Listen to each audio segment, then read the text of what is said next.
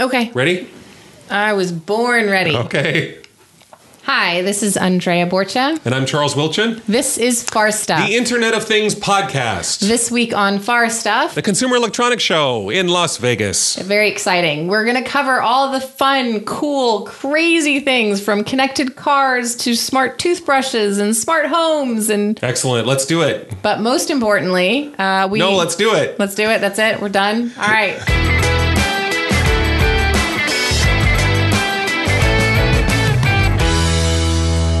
So,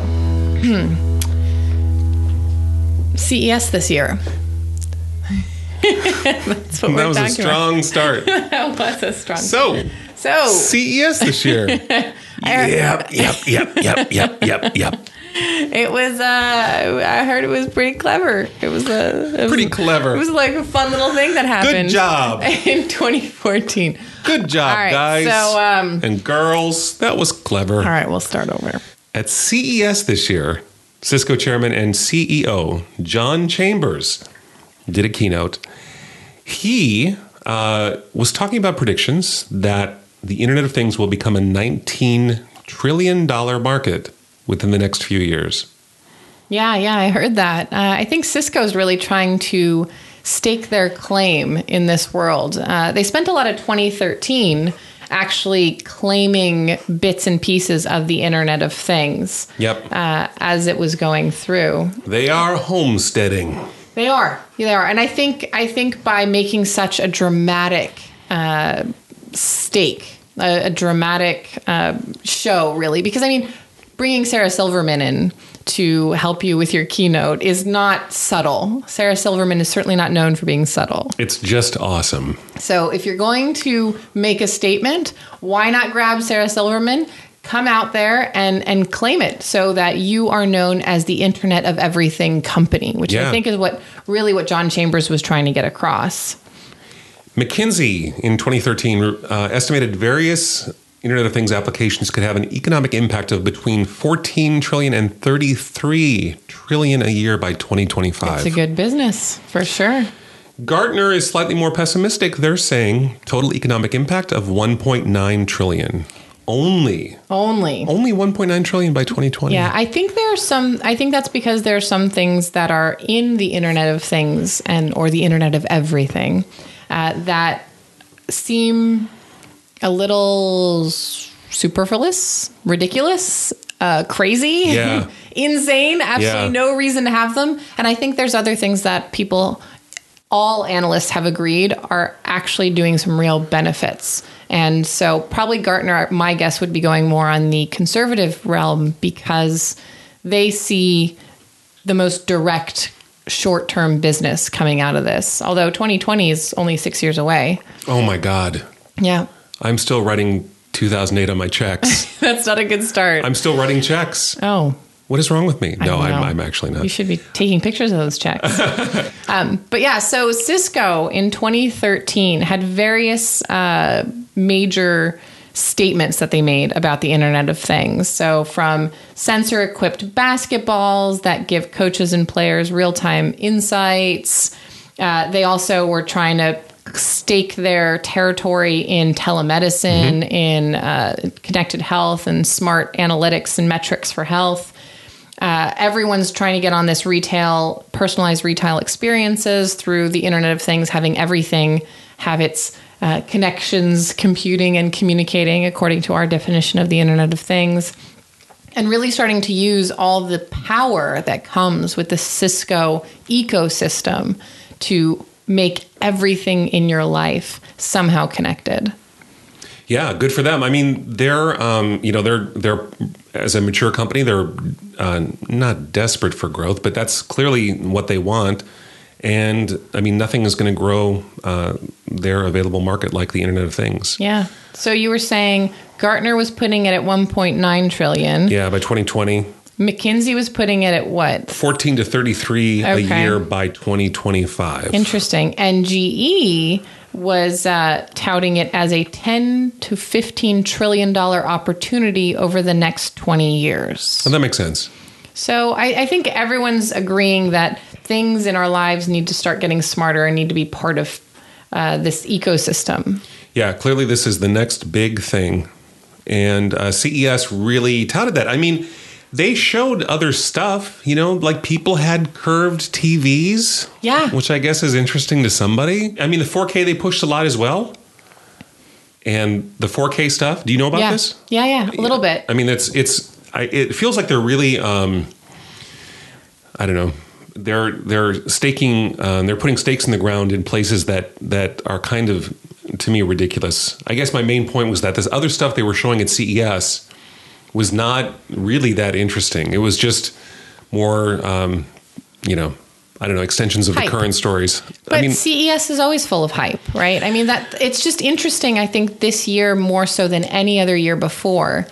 The hype and the majority of interest and the majority of companies coming out to show off their latest and greatest wares were really trying to claim that they were part of the Internet of Everything, the Internet of Things. Totally agree. And I think that's kind of where I was trying to go as well, in that everything else was kind of just not interesting. And so, I don't mind the hype. And there's certainly plenty of hype that we're going to talk about today. Well, it just really means that we're on the cutting edge of every major company and startups starting to focus on this Internet of Things. I think we've already seen a pretty good groundswell, but CES is a great tipping point for us to just explode into connected smart homes. Let's see, what are the things we saw? We saw connected cars at CES, a smart home, entertainment. You brought up the TV. We've done smart toys. Wearables are the trendiest, coolest thing. Getting data in a passive way from as you interact with it. And fitness and health is always a big one, because not only is this the cusp of where connected health and smart health is starting anyway, now you've also got the cusp of Internet of Things. There's a huge convergence in that realm as well. Yeah, and for wearables especially, it seems like the tip of the iceberg is the fitness stuff, because that to me has the most kind of obvious near-term benefits. Yeah, one really cool thing they were showing off at CES were clothes that notify the wearer when they're getting sick. So we've already started to... Wait, when the clothes are getting sick? No, when you're getting sick. Oh, perfect. That's even better. I think it does help, yeah. There is already talk of taking the fitness stuff out of having to, carry your Fitbit that inadvertently ends up in the washing machine, or, all these other gadgets and smartwatches, and having clothes that actually monitor your fitness. But this one is actually taking it to another level, because then it would have to be monitoring your health. I'm guessing your body temperature and your sweat, I guess, would tell them. I have no idea. Yeah. But it's possible in our lifetimes. There's definitely an evolution here with the wearables. So for the last few years, we've seen the fitness bands and pedometers, smart pedometers that we've seen everywhere. And now you have the smartwatches coming out. And CES, manufacturers like Sony and other ones were really starting to take that to the next level in marketing terms and call them lifestyle trackers. Ooh. So it's no longer fitness and health trackers. We are now tracking your entire lifestyle. Well, I'll pay so much more for that. It's true, right? Because Sony brought out a product called the Core to track activity and emotion. How do they track the emotion part? Well, did they say? My guess is they're doing the same sort of... There was a really cool study, and I'll put this up on our website too. Great. That showed which parts of the body emit the most heat when you're feeling certain emotions. But this would require like a full body scan. Yeah. So I don't think they've gotten it to the point where you can wear a watch and it can tell you if you're pissed off. But then, there's a good market for that, right? Hey, if I have to wear a smart unitard to get that data, I will totally do that. Solely, but see, I just think it's brilliant, because I'd really like to know if my husband's pissed off or not before I come home, so I know if I should go go shopping a bit, let him cool down, and then come home and find out that he's pissed off I didn't do the laundry. You mean go shopping so that you can buy him flowers, right? Yes, of course. That would be the better way to go. Awesome. Yeah. So I mean, there's a whole new realm to these things that's just fun. A lot of these are just fun. I mean, there's the connected toothbrush. Oh my gosh, that's just so it did make a lot of splash at CES, but it was a little ridiculous. So it's a French company called Colibri that had an app that went with your smart toothbrush that tells you which teeth need a more thorough cleaning and if you've brushed enough. Yeah. I don't know. From a personal standpoint, I'm not sure I want my toothbrush tattling on me. Oh, I just feel like... Is that how you look at it? That's totally how I looked at it. I looked at it as a very helpful, you're a parent. personal hygiene I think it's device. a parent thing. Maybe. I thought it was really clever when they came out with those toothbrushes that played a song for kids when they brushed. So that you could actually make sure they brush for the 2 minutes they're supposed to. Mm-hmm. Not part of Internet of Things. But this thing actually where you can be, upstairs in your bedroom and your kid's downstairs brushing their teeth. And on your iPhone, you can see which tooth they have not brushed enough, I think gets into a whole new realm of creepy for me. Yeah, we're at this weird point where not everything's connected. So as new things come online, as things that are connected that previously haven't been, it seems really weird. Yeah. But I think it will seem natural. I mean, it seems like as a picture of your total health, it's like, of course, dental hygiene is part of that. Yeah, but see, coming from the health perspective, I know that everyone's having a big debate right now about where these fitness and health trackers should fit in with, for example, your electronic health record. So if you had your smart toothbrush, would it then transmit this data to your dental record so your dentist would know which days you brushed and which you didn't? I think with permission, that's fine. Like that would actually motivate me to raise my hygiene levels. Right. So you're getting tattled on. And so I'm back to my first point. Voluntarily, though. Voluntarily is okay. I guess. I think it's true because right now all studies have shown that most people don't floss until a week before they have to go to or the day before they have to go to the dentist because they haven't been flossing since the last dental visit and they're hoping they'll catch up on it. Yeah.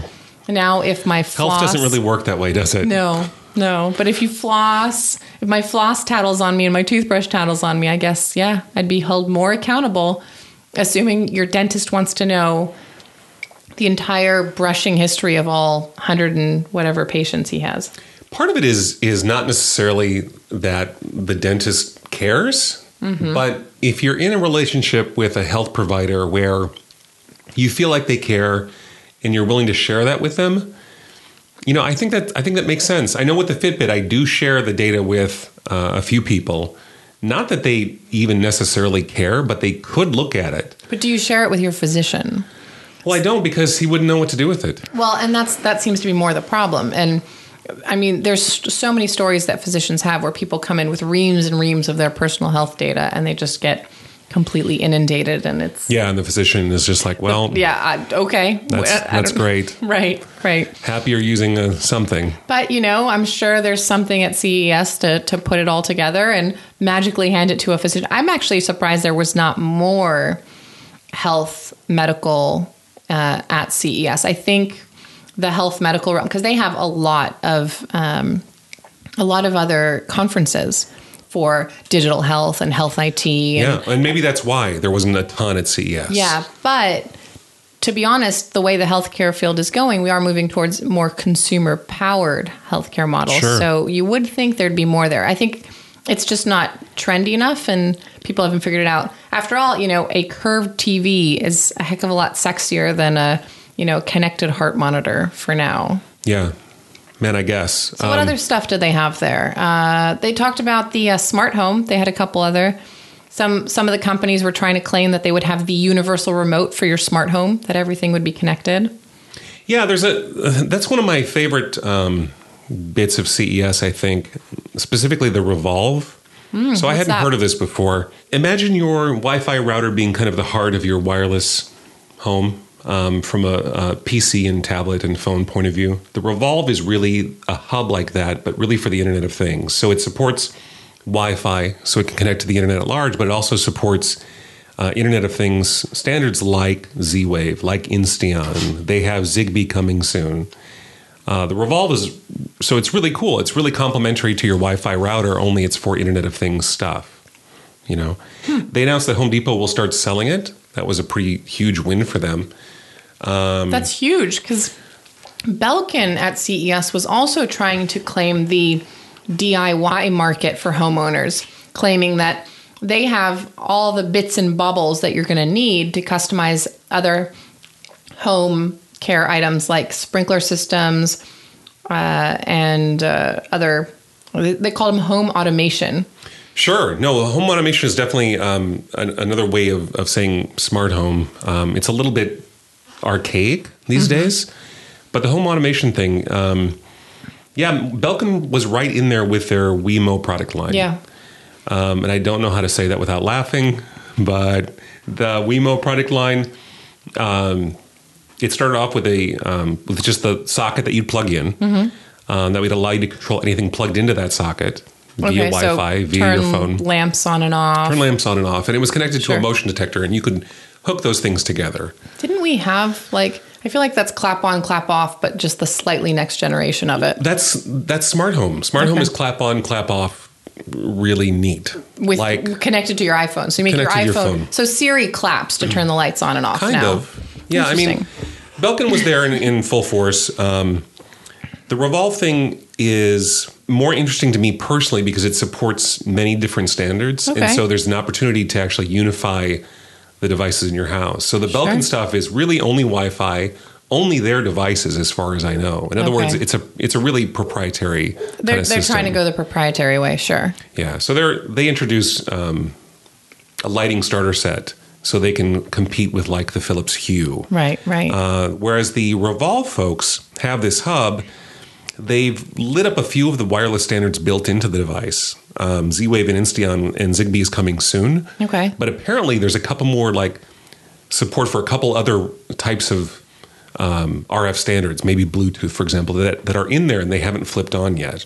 Gotcha. So what are those standards for our less techie listeners? The Z-Wave and Insteon and Zigbee, those are all really very low power, very low bitrate communication standards. So, for example, Wi-Fi is great if you're trying to stream something at 1080p to your home theater system. Like a movie. Like a movie. Okay. Yeah, if you're using Apple TV, gotcha. You want to be at least using Wi-Fi, if not a direct wired connection. Okay. But the standards like Z-Wave, Zigbee, and Insteon are very low bitrate. If you just need to turn the sprinklers on at 5 p.m., you can send a few bytes and you're fine. So it can be very slow. You're not transmitting media. You're just transmitting commands. So that seems like for a lot of the Internet of Things, it a crucial component that we need to figure out what these low wave standards are so you can start separating out the base requirement of memory for each of these tasks. Right now it's a Babylon of standards. I mean, Bluetooth Low Energy specifically is really gaining purchase as a standard in that space. Why do you think that is? It's really got a foothold on devices, and because many of these devices need companion apps, and the smartphone is a natural place for those. Yeah. Just Bluetooth makes sense. It's well understood. There's rich support from infrastructure vendors making chips and stuff. It's all right there. And so it's mass market. It's on every phone. Interesting. So how is this going to work with Revolve if they're trying to support all these other standards and BLE seems to be the one that we're defaulting to right now? Yeah, BLE has some problems though. And BLE, by the way, is what cool kids call Bluetooth Low Energy. Sorry. I was just trying to get you to correct and expand, and sure. Here I am throwing out some jargon of myself. That's okay. It's great. We're sorry. We over nerd this topic. Okay. It's not ideal for some uses. It's got a limitation of I think 12 or 15 feet, practically, to work reliably. So these other standards, these other standards are complementary. So for example, Wi-Fi is great if your thing is plugged into a power outlet. Gotcha. If it's not, Bluetooth is great. But if you're trying to command something that uses Bluetooth that's on the other side of your house, well, send something via Wi-Fi to a hub on the other side of your house that then speaks Bluetooth to the device that you're trying to control. So these standards will most likely work in concert with each other, which is why the Revolve is so interesting, because if they truly can provide sort of an abstraction layer on top of these devices that's simply sending commands regardless of what RF interface they might be trying to use, great. Then that Revolve solves a real problem. And it allows people to kind of pick and choose from a wider selection of devices. So for example, Lutron light switches speak Zigbee, for example. I believe that's true. And if you can use those Lutron switches, some of which have special buttons for doing certain things, and translate that into a command to control a bunch of other stuff, using other stuff. They might be using Wi-Fi, or they might be using Z-Wave. Then suddenly you've got exactly what we're looking for, which is the ability to control your house via one app or a small number of apps. It tries to solve this pile of remotes problem. So if you have a home theater system, you probably have a pile of remotes, and folks have come along like Logitech with their Harmony system to try to put everything back and provide a universal remote. But there's not yet such a thing as a universal remote for the Internet of Things. So we've got this pile of companion apps, which is fine, but sometimes you want those things to work together. And I think we were seeing that a lot at CES. There were a couple of people that tried to claim that they had the universal remote for your life, and that's where they were trying to head. So yeah. I definitely see where that's going. I know one of the other points they made there, too, was that you couldn't have done the Internet of Things before because of battery life. When you used to have a lot of these things or something really small you wanted to add to your toothbrush or, it would last about an hour. Now you can have them last a week. Yeah, power's a big problem. And that's, with Belkin kind of betting their line on Wi-Fi, it at this moment means that the stuff needs to be plugged in. So they're doing things like light bulbs, which of course has power, an infinite supply of power for what they need. They're doing things like, they're announcing crock pots. Okay. Well, there was also the smart cooktop where you could browse the internet while you're cooking on your cooktop. That one came out at CES. Yeah.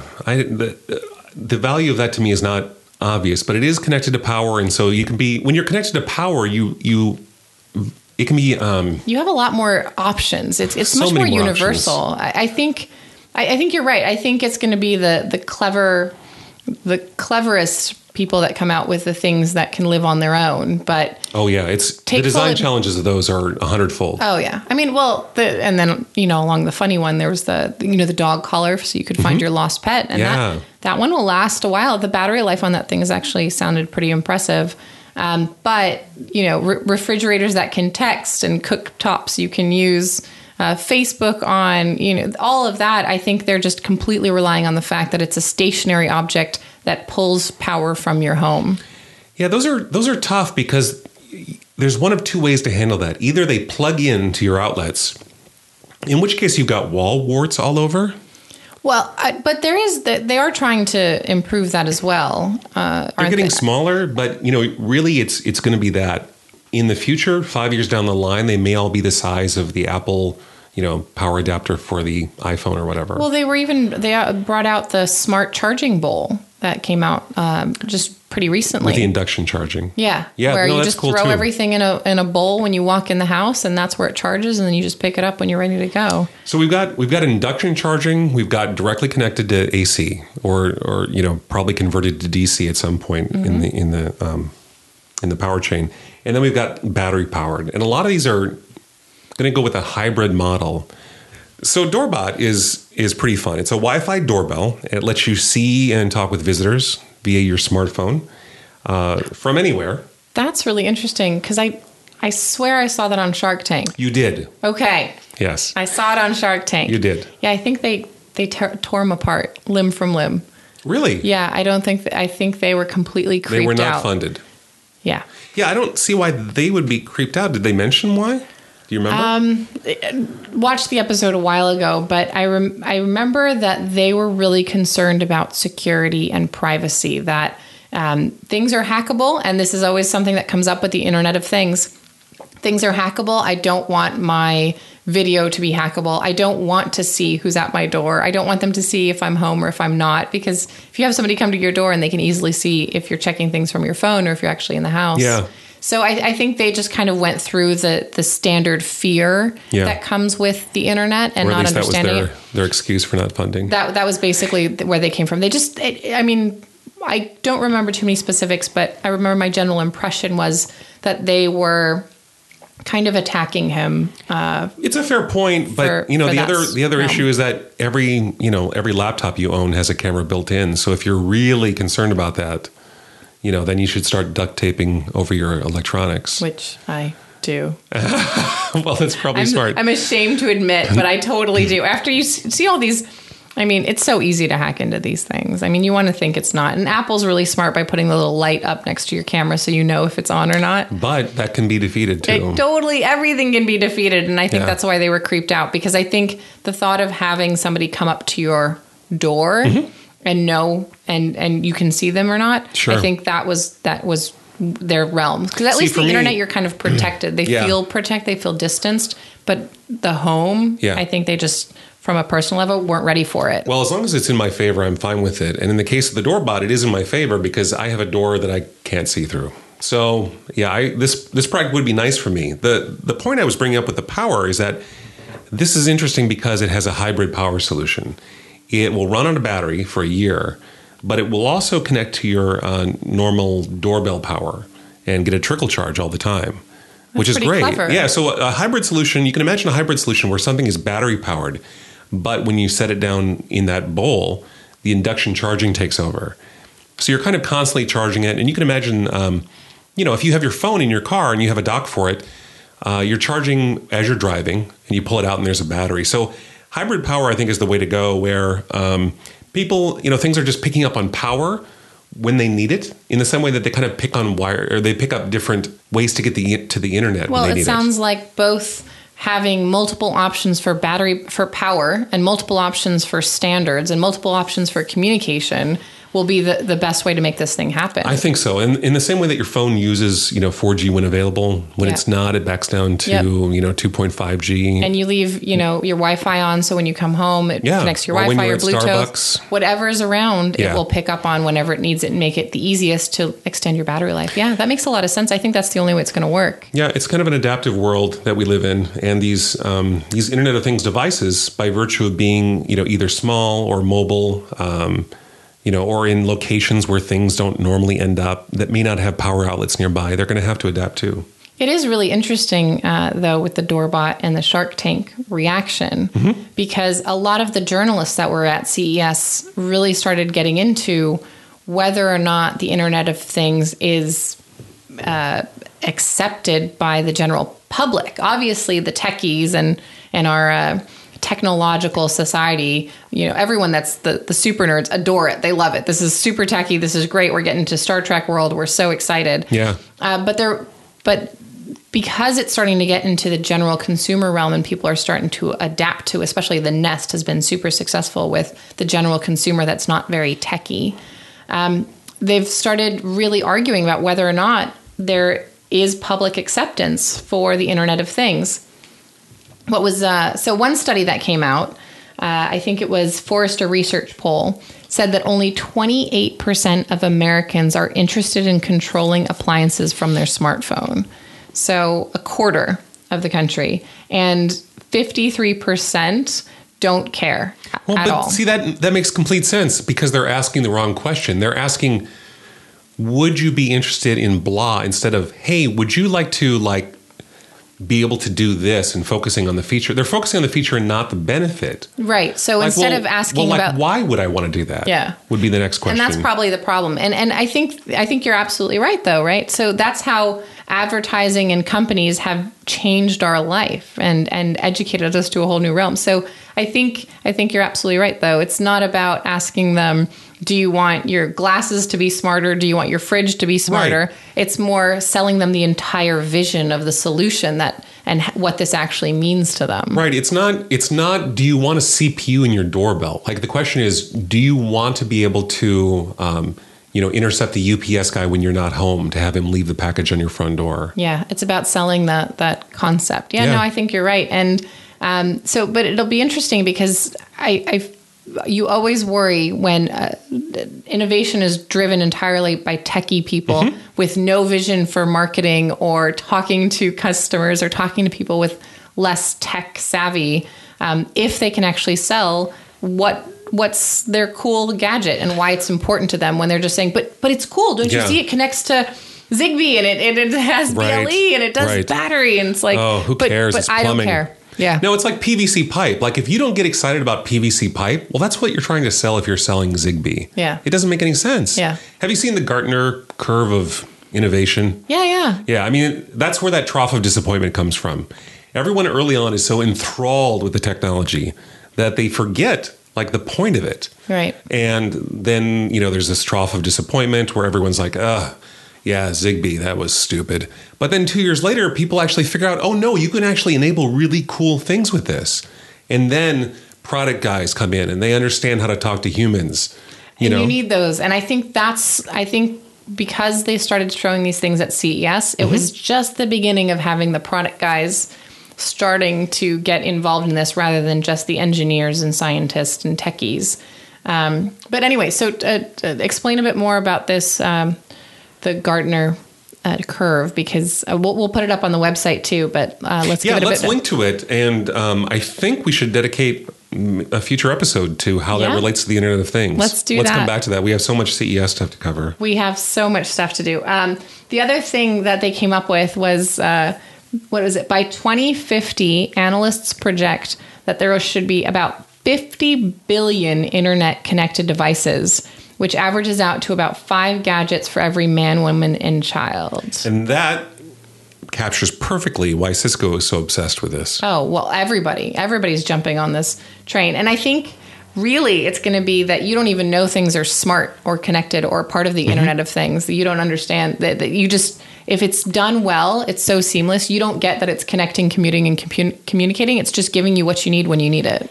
Yeah, I mean, so many people have bought TVs that are smart that actually these people have no idea their TVs are actually connected to the internet. No. And it's a little scary. Well, I don't know that people need to know how the dog food is made. They just need to know that dog food's good, right? Sorry, let me rephrase. They have these like internet connected TVs that may be connected to their unpassword protected Wi-Fi hotspot and like communicating to the parent company. That's not great. So we're being spied on. Well, in the case of some TVs, we know people are being spied on. Like LG TVs were found to be able to, pass back information about what pictures were being viewed on the TV to the home company without them knowing. Yeah. But even worse is if you don't know that something is communicating on the internet, you don't know that it's a possible like attack surface. No, that's true. And that's the genuine fear that comes from it. I know that they were even touting at CES that you can start buying things that you see in the shows or from sports games while you're watching the show itself. And that requires two-way communication off the bat by definition, right? So, I mean, I think that's going to have to become a lot more obvious as to which way that's headed. Yep. There's a couple other more fun things that came out of CES. They did a really good profile of the Anki Drive, which we'll talk about probably in a future episode about toys. The Jumping Sumo by Parrot. Basically, it's the robotic car that's about double the size of a Hot Wheels toy car, and it's taking Mario Kart and making it real life. Wow. And so there's a lot of fun stuff, too. Yeah. This doesn't all have to be serious. It doesn't have to all be about making sure my house is the right temperature all the time and that I see who's come to my door and I can make sure I'm healthy and fit. And just, why not? I think we absolutely need to have some people here that are just having fun with things. The wireless dog collar and the crazy toothbrush. Yeah, I mean, the Internet of Things, there's a lot of fun stuff. Tom Coates, I don't know if you know of him. He's an interesting guy, but he's actually connected his house to the internet, and it tells him good morning and tells him when things in the house change and when he's sad and when the house is happy and all this other stuff. It's fun. How does the house get happy and sad? Well, the key of it is the interoperability and getting stuff so that it can talk to each other and talk to a central hub that can in turn tweet. So, the house knows when it's too hot or too cold or just right, and when he comes home, it welcomes him home because of the motion sensors, and the house is really almost a character in Tom's life and other people's lives since the house tweets. That's true. That's true. So it's taking Siri to a whole new level. You can fall in love with your house because it takes care of everything. It's the perfect housewife. Yeah, no one will need a housewife ever again when your house is smart. Well, they might need a house husband. Her is actually a documentary from the future. It is. I'm sure of it. See, so this is it. We've solved it. You have a smart house that's connected to everything, takes care of everything. No one's going to need to stay home and take care of anything anymore. The house will even take care of your kids for you. And then everyone can work 80-hour days or 80-hour weeks. And that's really where we're all trying to go. You make dystopia sound so fun. I do. I think that's really the secret. I don't know. That's probably not true. But there was another utopian vision that was thrown up at CES about waste management, of all things, where they embedded sensors, or they're talking about embedding sensors in trash cans that would tell waste management if a trash can is full, if there's hazardous materials inside, when's the best time to pick up the trash can to avoid traffic issues, and even possibly whether or not the garbage can could have an offensive odor in it. So, definitely the bounds are endless. You can just keep building things that connect and talk. And sure. I know John Chambers also talked about smart cities a lot. Yeah. And that being part of that, I think smart cities are going to save us collectively so much money. Sure. And make things run so much more efficiently that I can't wait. Yeah, there's quite a bit of impressive stuff happening at CES, and I think it's just the beginning. I think the biggest point to make probably is that it's impressive because it's starting to become less a techie, nerdy thing and more a thing that is embraced by general society. Mm-hmm. And you can really see that happening when you had the FTC commissioner, Maureen Olhassen. I don't know if I pronounced that right. Sorry if I didn't. But yes, so she was at CES, and she actually made the case for, quote, regulatory humility, where you can focus on how new technologies can empower individuals in important new ways, rather than focusing on how the government should be overly involved. So I thought that was impressive. If the government is coming out actively saying we support this new initiative, that's impressive. So here's a quote from her speech, and we'll put a link up to her speech as well. But the internet has evolved in one generation from a network of electronically interlinked research facilities in the United States to one of the most dynamic forces in the global economy, in the process reshaping entire industries and even changing the way we interact on a personal level. And the Internet of Things offers the promise of even greater progress ahead for consumers and competition. I think that is a very blatant support message from the Federal Trade Commission, and that's impressive because... Yeah, but I don't want a cheerleader. Like, she sounds like she works for Cisco. It sounds She sounds like she's not working for the people. Like, so we've brought up a lot of interesting topics about security. Sure. And about privacy. She needs to be thinking about that. Like, we don't need her as a cheerleader for corporations making Internet of Things devices. And I say this as someone being a part of a corporation making Internet of Things devices. Like, there's plenty of cheerleaders. Yes. But I think it's the nature of who's in power right now. Obama is a strong supporter of digital. And for the first time ever, we have our IT. We have an IT, head of IT for the government that actively goes out and speaks. And although healthcare.gov was not exactly their most successful statement out there, I think they all really want to support the digital realm. And it is true, though. Maybe they should be the proponents of slowing it down. But I feel like the government is so good at slowing things down. And from what I've seen from the insane amount of patent issues that we've been having, and the FDA getting overly involved and shutting things down before they actually know the thing, I'm actually more for the government backing off in one realm and letting us figure it out a little bit and giving themselves a chance to catch up and learn from the smartest people in the world that are building these things, and then figure out how to best regulate it. Well, here's the problem. So I agree with you.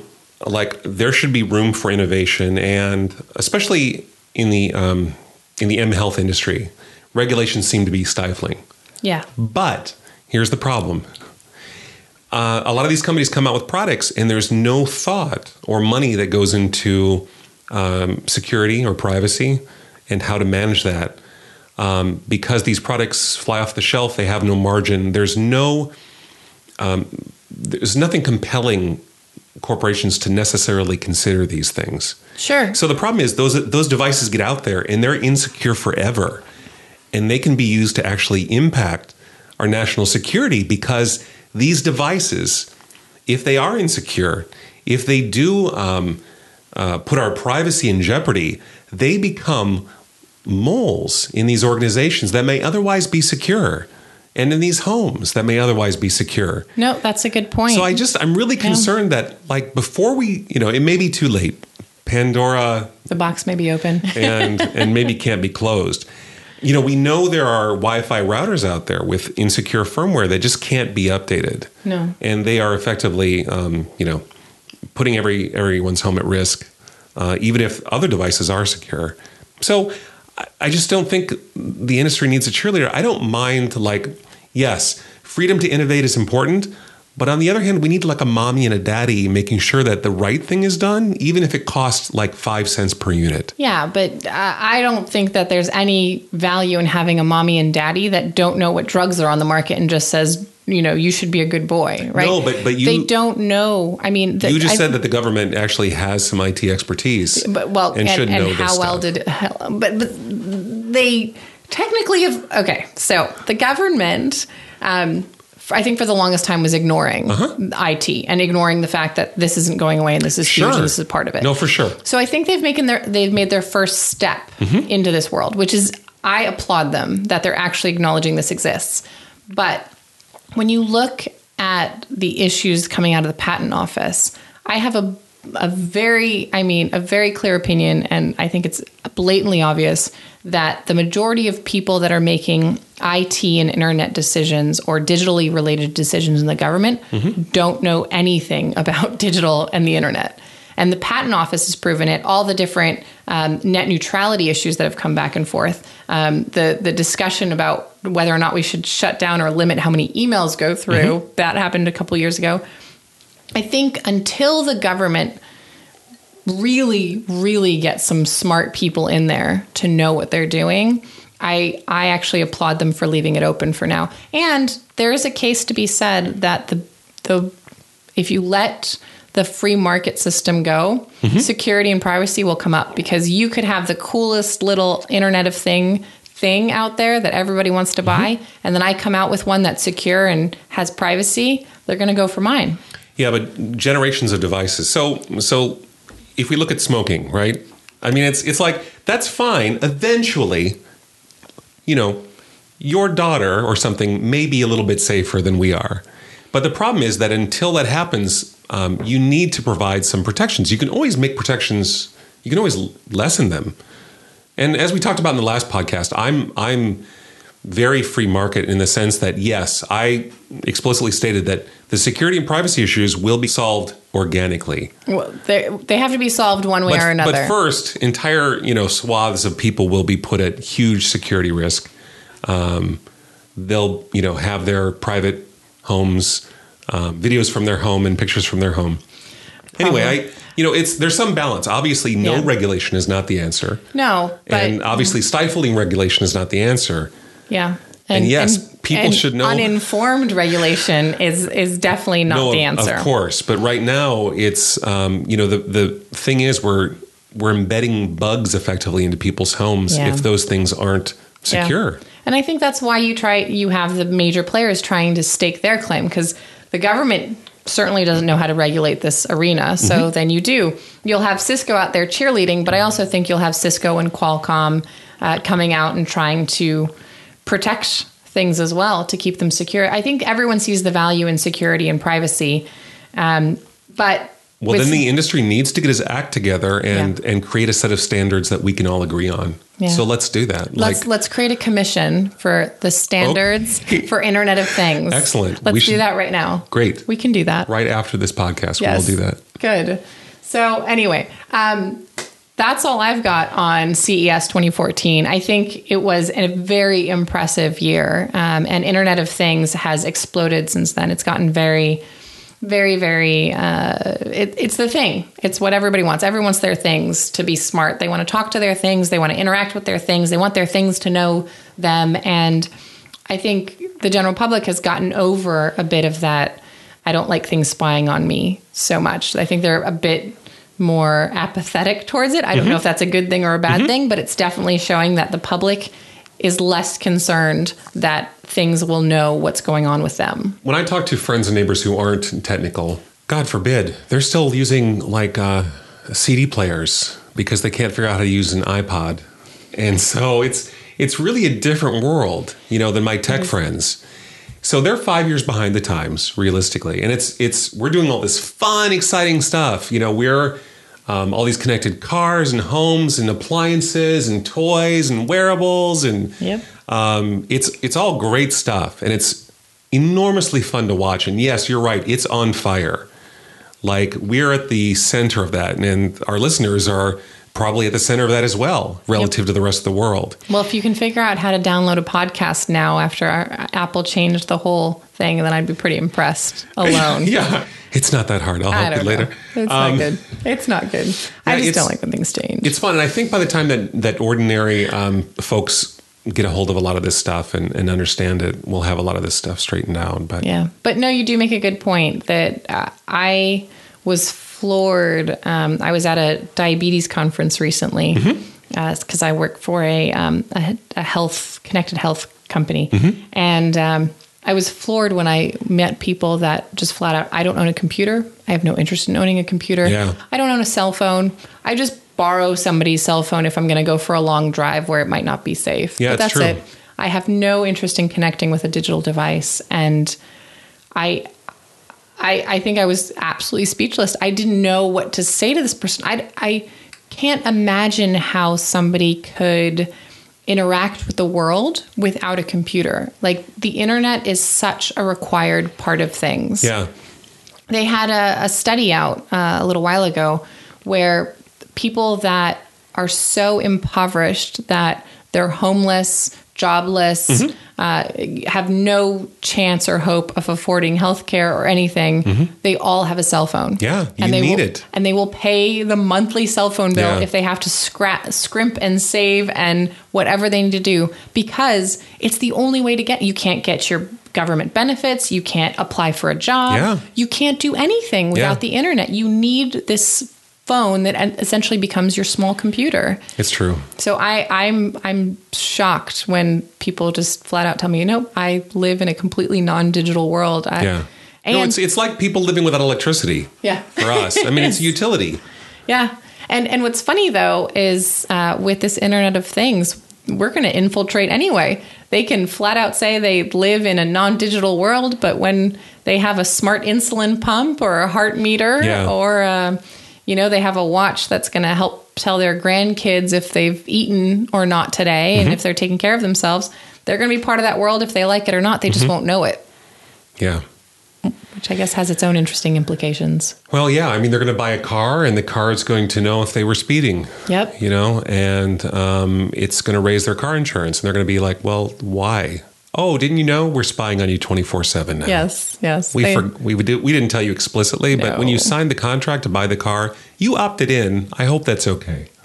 I don't think they're openly advertising that feature, but no. Progressive. In fact, Ford, the head of Ford, just recently said, "Oh yeah, we're tracking everybody all the time." Great. And then backpedaled on that, but we'll bring the exact quote into the next podcast. We should. But Progressive has that thing that you put in your car and tracks how well you drive because it affects your car insurance, right? Well, everything's voluntary at first. Yes, that's how we get you in. Until it's not. But even Samsung and BMW at CES announced that you could connect your Galaxy Gear to your BMW i3. Yep. And, monitor the electric power of your vehicle. You can charge it. And so that's all good. The problem is when you can't drive. Yeah. Without paying double the amount of insurance that you would normally pay. Well, and then the car would shut down because it'll know that you haven't paid your car insurance, and that'll just shut down your car. Yeah, absolutely.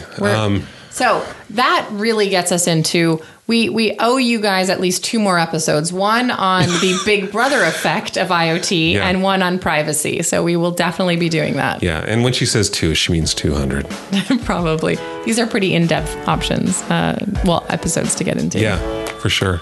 Thank you for joining us. You've been listening to Far Stuff, the Internet of Things podcast. You can find us on the internet at farstuff.com and at farstuff on Twitter. Get in touch with us using the contact form at farstuff.com or email us anytime at podcast@farstuff.com. And this brings us to the end of our thing. Thanks for listening. Thanks for listening. Bye.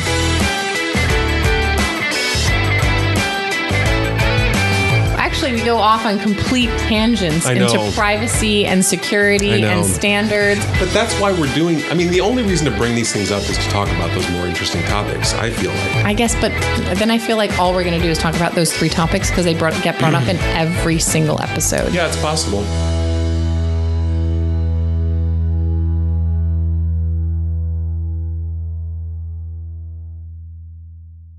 I'm eating chocolate.